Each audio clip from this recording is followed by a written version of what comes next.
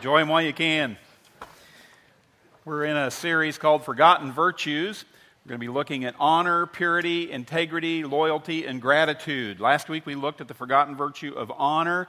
This week we're going to look at the forgotten virtue of purity. And there's a reason why these virtues are forgotten virtues. They are forgotten virtues because we don't like to do them.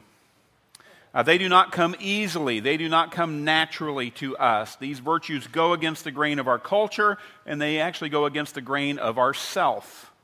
Left to ourselves, we would not pursue honor, purity, integrity, loyalty, and gratitude. Because these are not self-serving virtues.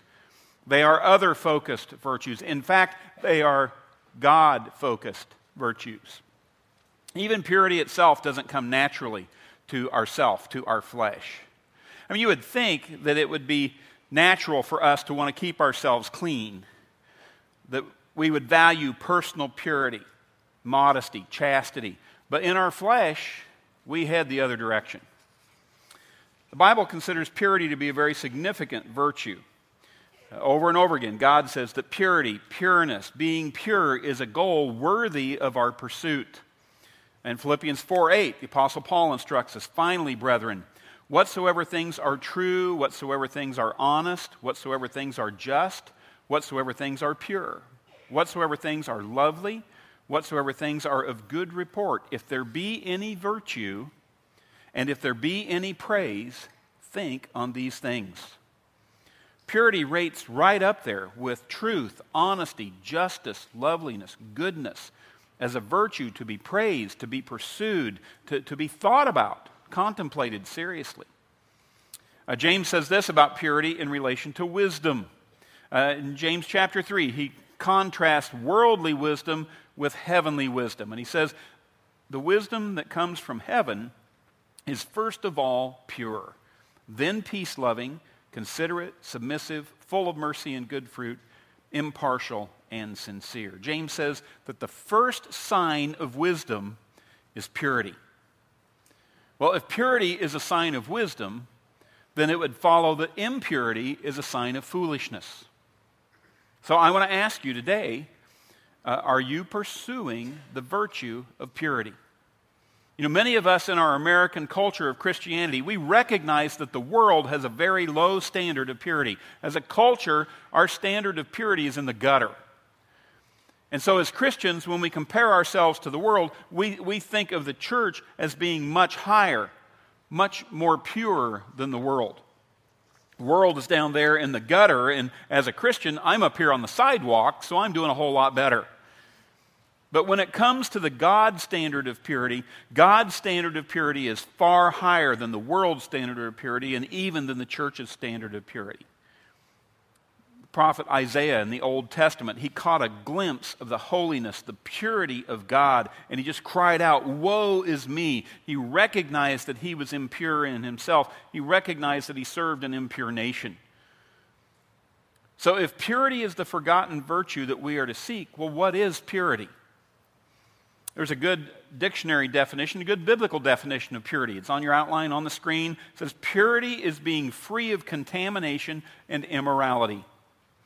God says the standard, the goal for our lives, is to be free of contamination and immorality. 2 Corinthians 7:1, let us purify ourselves from everything that contaminates body and spirit, perfecting holiness.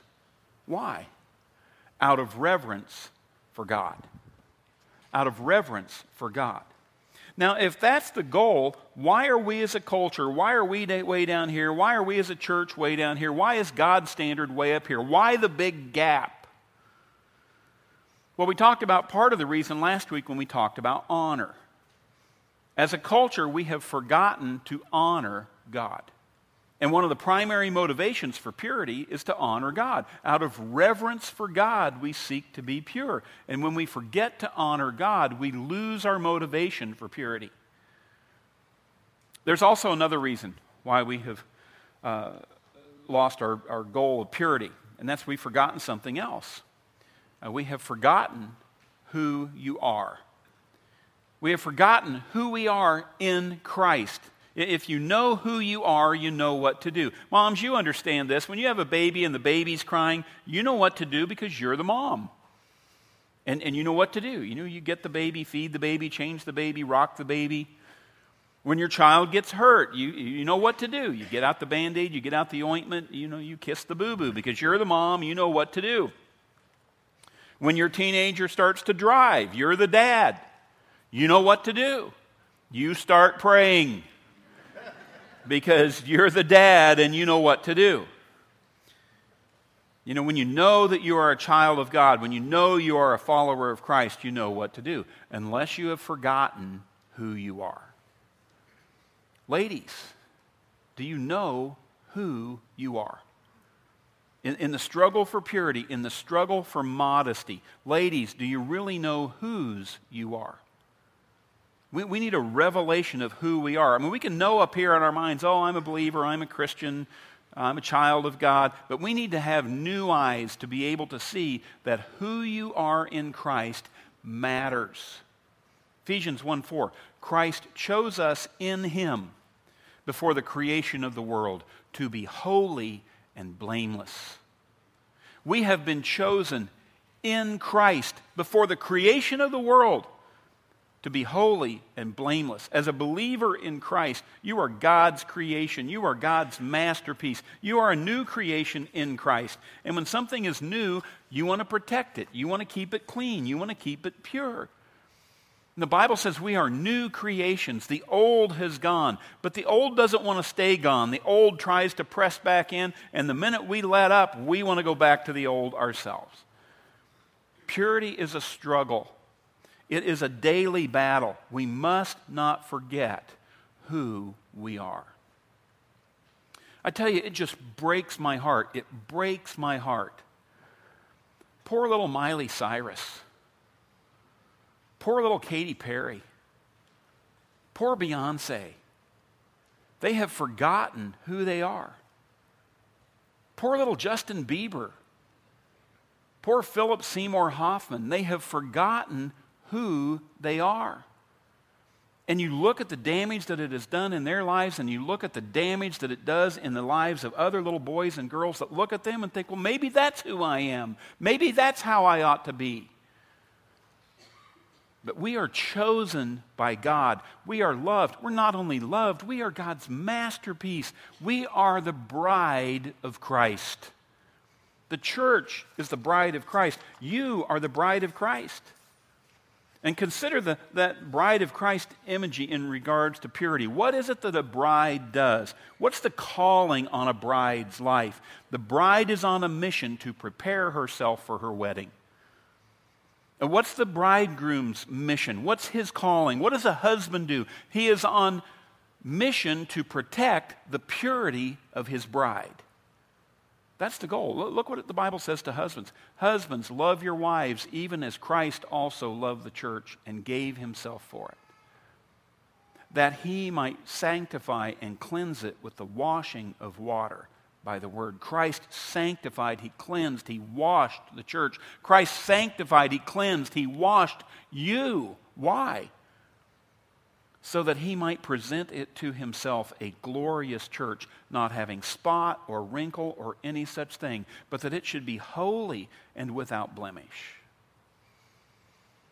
That's the mission, that's the call of a husband, to maintain the purity of his bride. Guys, let me roll that out for you practically. What that means practically is the husband's goal should not be to make his wife more sexual, more sensual. The husband's goal is to make his wife more spiritual. That's the mission. Now, granted, there is a physical aspect to the marriage relationship. But when you honor Christ in the spiritual aspect, the physical aspect gets even better. Husbands need to be on mission to protect the purity of their wives. Wives need to be on mission to protect their purity. Parents need to be on mission to protect the purity of their sons and daughters. And we need to be on mission preparing ourselves to be the bride of Christ without spot, without wrinkle, without blemish. Christ is our bridegroom. We need to be faithful to him. A bride knows what to do. She is loyal and faithful to her bridegroom. You know, one of the ways this plays out practically is illustrated in the life of a young lady named Kylie Basutti. Kylie was a Victoria's Secret model, had risen to the top of her profession, and she made the decision to stop modeling lingerie in order to reserve her body for her husband. She's a believer. She's a Christian. She became convinced that she needed to honor her husband and honor her God by being modest. And it changed her whole approach to her career. Purity, modesty became the goal for her, not sensuality, not sexuality. Purity's the goal. Why do we go out and contaminate ourselves and allow things into our lives that are not pure? You know, we're not our own. When you are a Christian, your life is not your own. Your life has been purchased by the blood of Jesus Christ. You're not the same as the world. You have a call on your life that is not your own. You have a call for the glory of God. And ultimately, God's call on your life is that you will become like Jesus Christ. That's the goal. And so that's the question. Are you becoming more and more like the world? Or are you becoming more and more like Jesus Christ? Christ is the standard of purity, and we're called to be like him. It's not enough to compare ourselves to Miley Cyrus and Justin Bieber and think, well, at least we haven't had a moral meltdown yet. No, we're to look at Christ as our standard. Hebrews 12:2. Let us fix our eyes on Jesus, the author and perfecter of our faith. Jesus Christ is the author. He's the perfecter, the sanctifier, the purifier. We are to fix our eyes on him because we cannot do this in our own. Too many women, too many men are trying to stay pure in their own strength, and you can't do it. The truth is you have already been made pure in Christ. You just need to cooperate with Christ and stop contaminating yourself with the things of the world. Another thing we've forgotten your calling. 1 Peter 1:14. As obedient children, circle that phrase, obedient children, do not conform to the evil desires that you had when you lived in ignorance. But just as he who called you is holy, so be holy in all you do. Not just in some of the things you do, but holy in all you do. It is our calling to be holy. And again, I cannot do this in my own strength, but Christ is in me and I am in Christ. And if I take him at his word, if I am an obedient child, if I obey his word, Christ will do things in me that I cannot do myself. I mean, I look back on my life and I think, who am I to be speaking on purity? I mean, there are people in my past, if they walked in here today and saw this, their jaw would drop. But it's not about me, it's about Christ. Christ is the one who purifies and renews. Christ is the one who is holy and righteous. Christ is the one who has been faithful. He's the one that can renew me. He can renew you. Romans 12:2, do not conform any longer to the pattern of this world, but be transformed by the renewing of your mind. To renew your mind is your calling. Actually, it's a command. Renew your mind. Think differently about yourself. And when you renew something, you want to protect that renewal. You don't renew something and then go out and contaminate it with filth again. But we live in a culture where we are just bombarded with filth. We are bombarded with immorality and immodesty. There is wickedness everywhere. I mean, you sign on to a computer and go to a news site, and there's just all these soft porn ads all down the side. You go into the store to buy clothes, and the fashions are skimpy and tight and revealing. The impurity and the temptations are everywhere. You have to guard your purity. You have to protect it. You can't just renew your mind one time and let it be. You have to guard and protect what you see. Guard and protect what you hear. Guard and protect your heart and your body and your image. We have to train ourselves to be godly. Build ourselves up in our most holy faith. That's our job. That's our calling. We're called to cooperate with the Holy Spirit. When he says in James 1, he says, do not merely listen to the word and so deceive yourselves. Do what it says. I got to cooperate when I read the Bible. I've got to do what it says, whether myself or my culture likes it or not. You know, I used to be afraid, when I was a young believer, I used to be afraid that if I obeyed God's word, that I would miss out on some pleasure in my life. I used to think that if I obeyed God's word, that I would lose out on something. That is just such a lie. Such a lie. The older I get, I realize that when you obey God's word, you don't lose anything. You gain. You gain stuff. You wind up with an abundant life, a joy-filled life. When you take God at His word and you trust Him and you cooperate with Him, He will take you to levels that you never imagined possible. And I haven't arrived, you haven't either, but it doesn't matter because it's about the struggle. It's about the goal of purity. It's about being on mission. Hebrews 12 says, "Therefore, since we are surrounded by such a great cloud of witnesses, let us throw off everything that hinders and the sin that so easily entangles, and let us run with perseverance the race marked out for us." You know, I got to throw off those things that hinder me. I got to throw off the sins that entangle me. I've got to run the race to win. That's what we've got to do. And so when it comes to this forgotten virtue of purity, are you cooperating with Christ? Or are you conforming to the world's standard? Maybe out of insecurity or out of a desperation to be loved, you decide to compromise, to let down your guard because you want the attention, the approval, the acceptance of other people in the world so badly.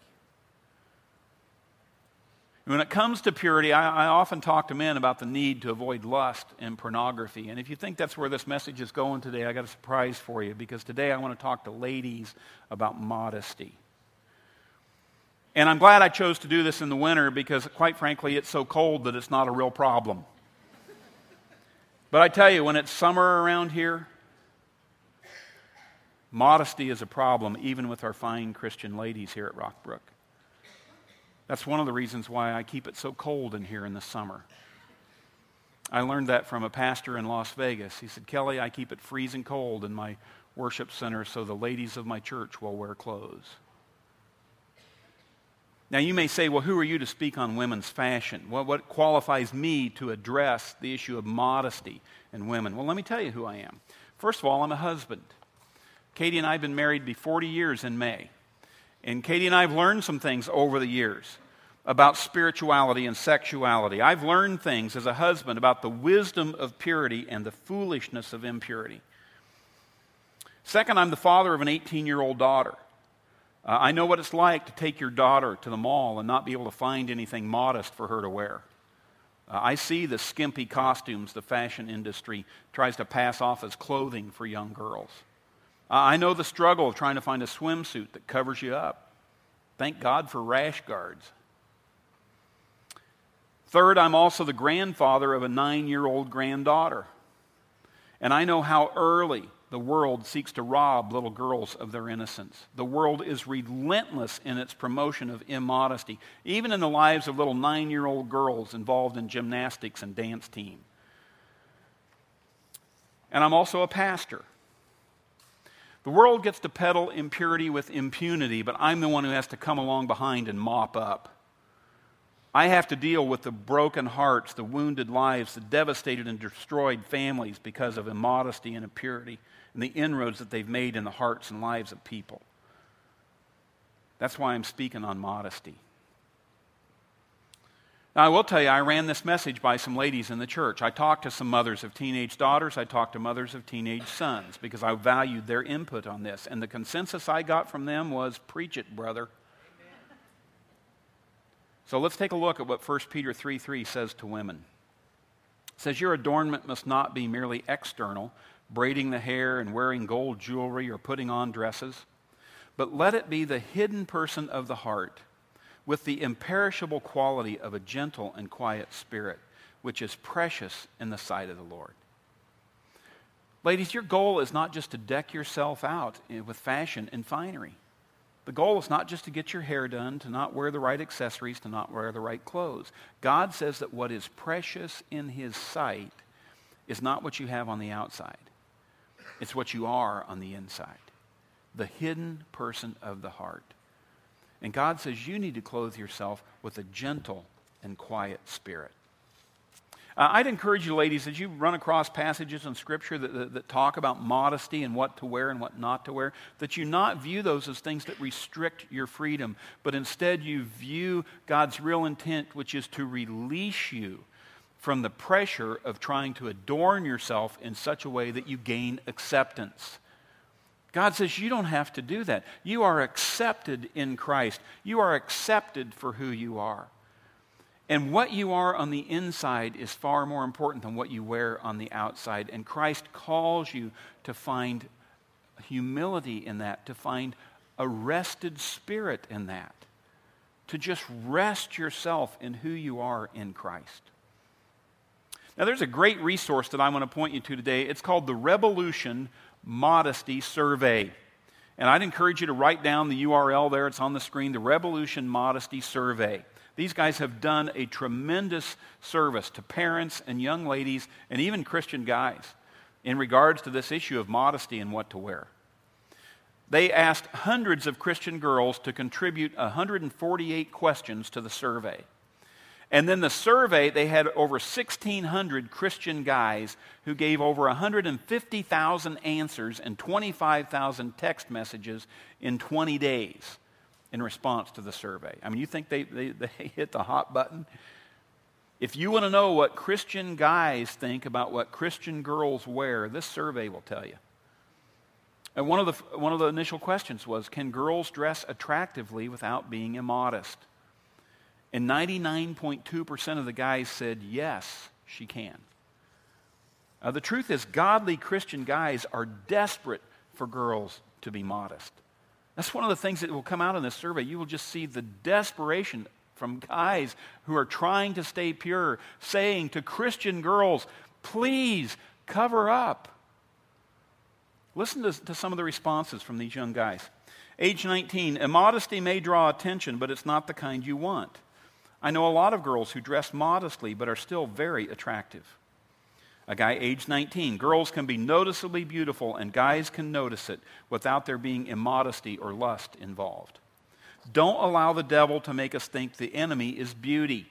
The enemy is manipulation and the very ugly forces of lust and vanity in our hearts. Age 20, the most attractive and wholesome females I have ever come into contact with were those who were dressed stylishly but not immodestly. Age 17, you may be more attractive to the world when you are immodest, but to the Christian men you are hoping to please, you will become more attractive when your clothing reflects the attitudes a Christian should have towards purity. Age 22, for a serious Christian guy, she is twice as attractive because her evident character magnifies her beauty. Age 19, I know several attractive girls that don't sacrifice modesty for fashion or fashion for modesty. Too many women sacrifice their purity in pursuit of beauty and wind up neither beautiful nor pure. Proverbs 11:22 says, like a gold ring in a pig's snout is a beautiful woman who shows no discretion. What a contrast.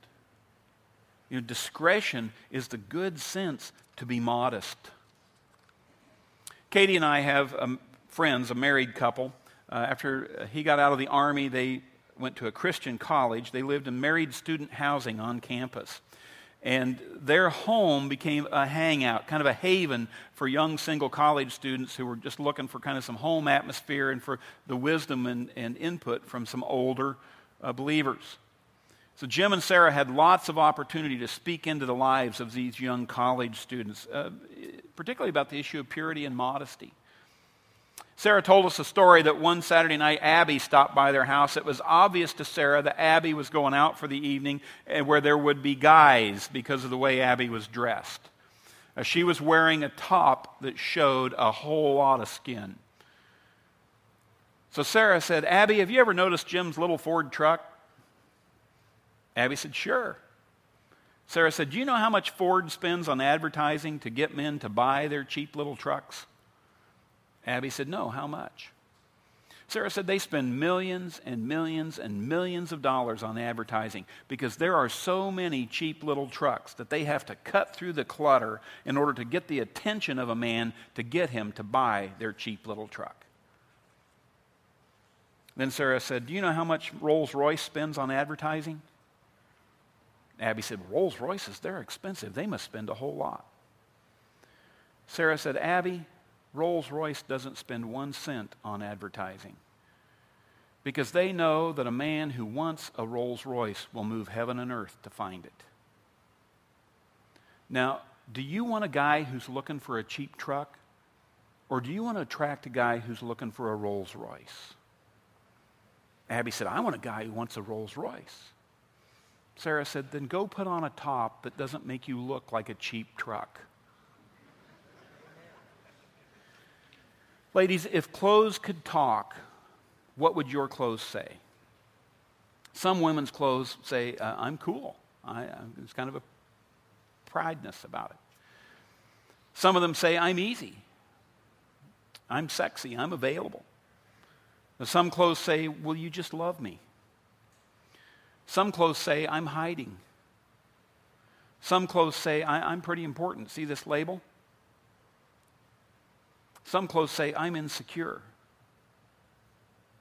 But for the woman who is pursuing purity, clothes say, I'm pure. I'm chosen. I'm special. I'm loved. I'm holy. You know, as a guy, as a husband, as a father, as a grandfather, as a pastor, ladies, as my sisters in Christ, I plead with you to dress modestly. Please don't be a source of temptation to other men.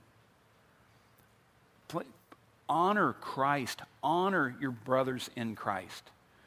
Jesus said that when you cause a man to lust in his heart, you are causing him to commit adultery.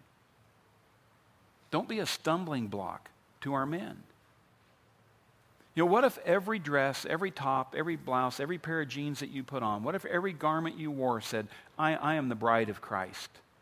What if that were your standard? What if you dressed to attract the attention of Christ? What if you dressed not for the approval of any man, not for the approval of another woman, but for the approval of Jesus Christ? This is the Apostle Paul's instruction to Timothy, a young pastor. This is what God charges me as a pastor to say to you. I want women to be modest in their appearance. They should wear decent and appropriate clothing and not draw attention to themselves by the way they fix their hair or by wearing gold or pearls or expensive clothes. For women who claim to be devoted to God should make themselves attractive by the good things they do. They make themselves attractive by the good things they do. You know, last week we talked about honor. Purity and modesty really come down to honor. Wives, you need to honor your husband with what you wear. If you want to dress provocatively, don't do it for every man on the street. Do it for your husband in the privacy of your own bedroom. Husbands, honor your wife in what you encourage her to wear. Don't seek to make her more sensual or more sexual. Instead, seek to make her more spiritual. Instead of lust, seek deep personal intimacy. And mothers and daughters, honor your husbands and dads by letting them speak into what little girls and teenage girls wear. You know, when it comes time to pick out that swimsuit or that dress, dance class costume or that prom dress, you know, you may know what's fashionable, you may know what's pretty, but dad knows what happens when a young boy looks at what his daughter is wearing. Let dad speak into that process to protect the purity of your daughter. You know, one of the great gifts we have in our family is that my wife growing up, her dad helped her pick out all her clothes. He went shopping with all 3 of his daughters. And they'd try stuff on and they'd come out and he'd say, I don't think so. Or he'd say, yep, I would love it if a daughter of mine wore that. What a great gift to her. What a great legacy. Dads, fight for the purity of your precious daughters. Don't let the world, don't let fashion designers degrade them. Finally, listen to this comment from one lady. I look back on my high school days with regret and embarrassment. The immodest things I wore, the impure things I was encouraged to do as a cheerleader and in dance team. Now, as a Christian wife and mother, I realize how degrading those things were. My mom was a single mom. I had no father. I didn't know any better. But weren't there any Christian men out there who were willing to speak up on my behalf and say, this is wrong and degrading. We will not tolerate young girls doing this? Where were those men? Let's pray together. Father, I pray that this message would go deep into our hearts, that as men and women of God, may we live on mission to protect our personal purity and to protect the purity of our kids. Help us not to forget who we are or whose we are. May we not forget our calling. Give us a new revelation of what it means to be the bride of Christ. We are your bride, without spot or wrinkle or blemish. You are the one who makes us pure. God, I thank you for your love and that it's ever present in our lives. And I pray that we would be men and women who would live pursuing you and your approval, not the approval of men.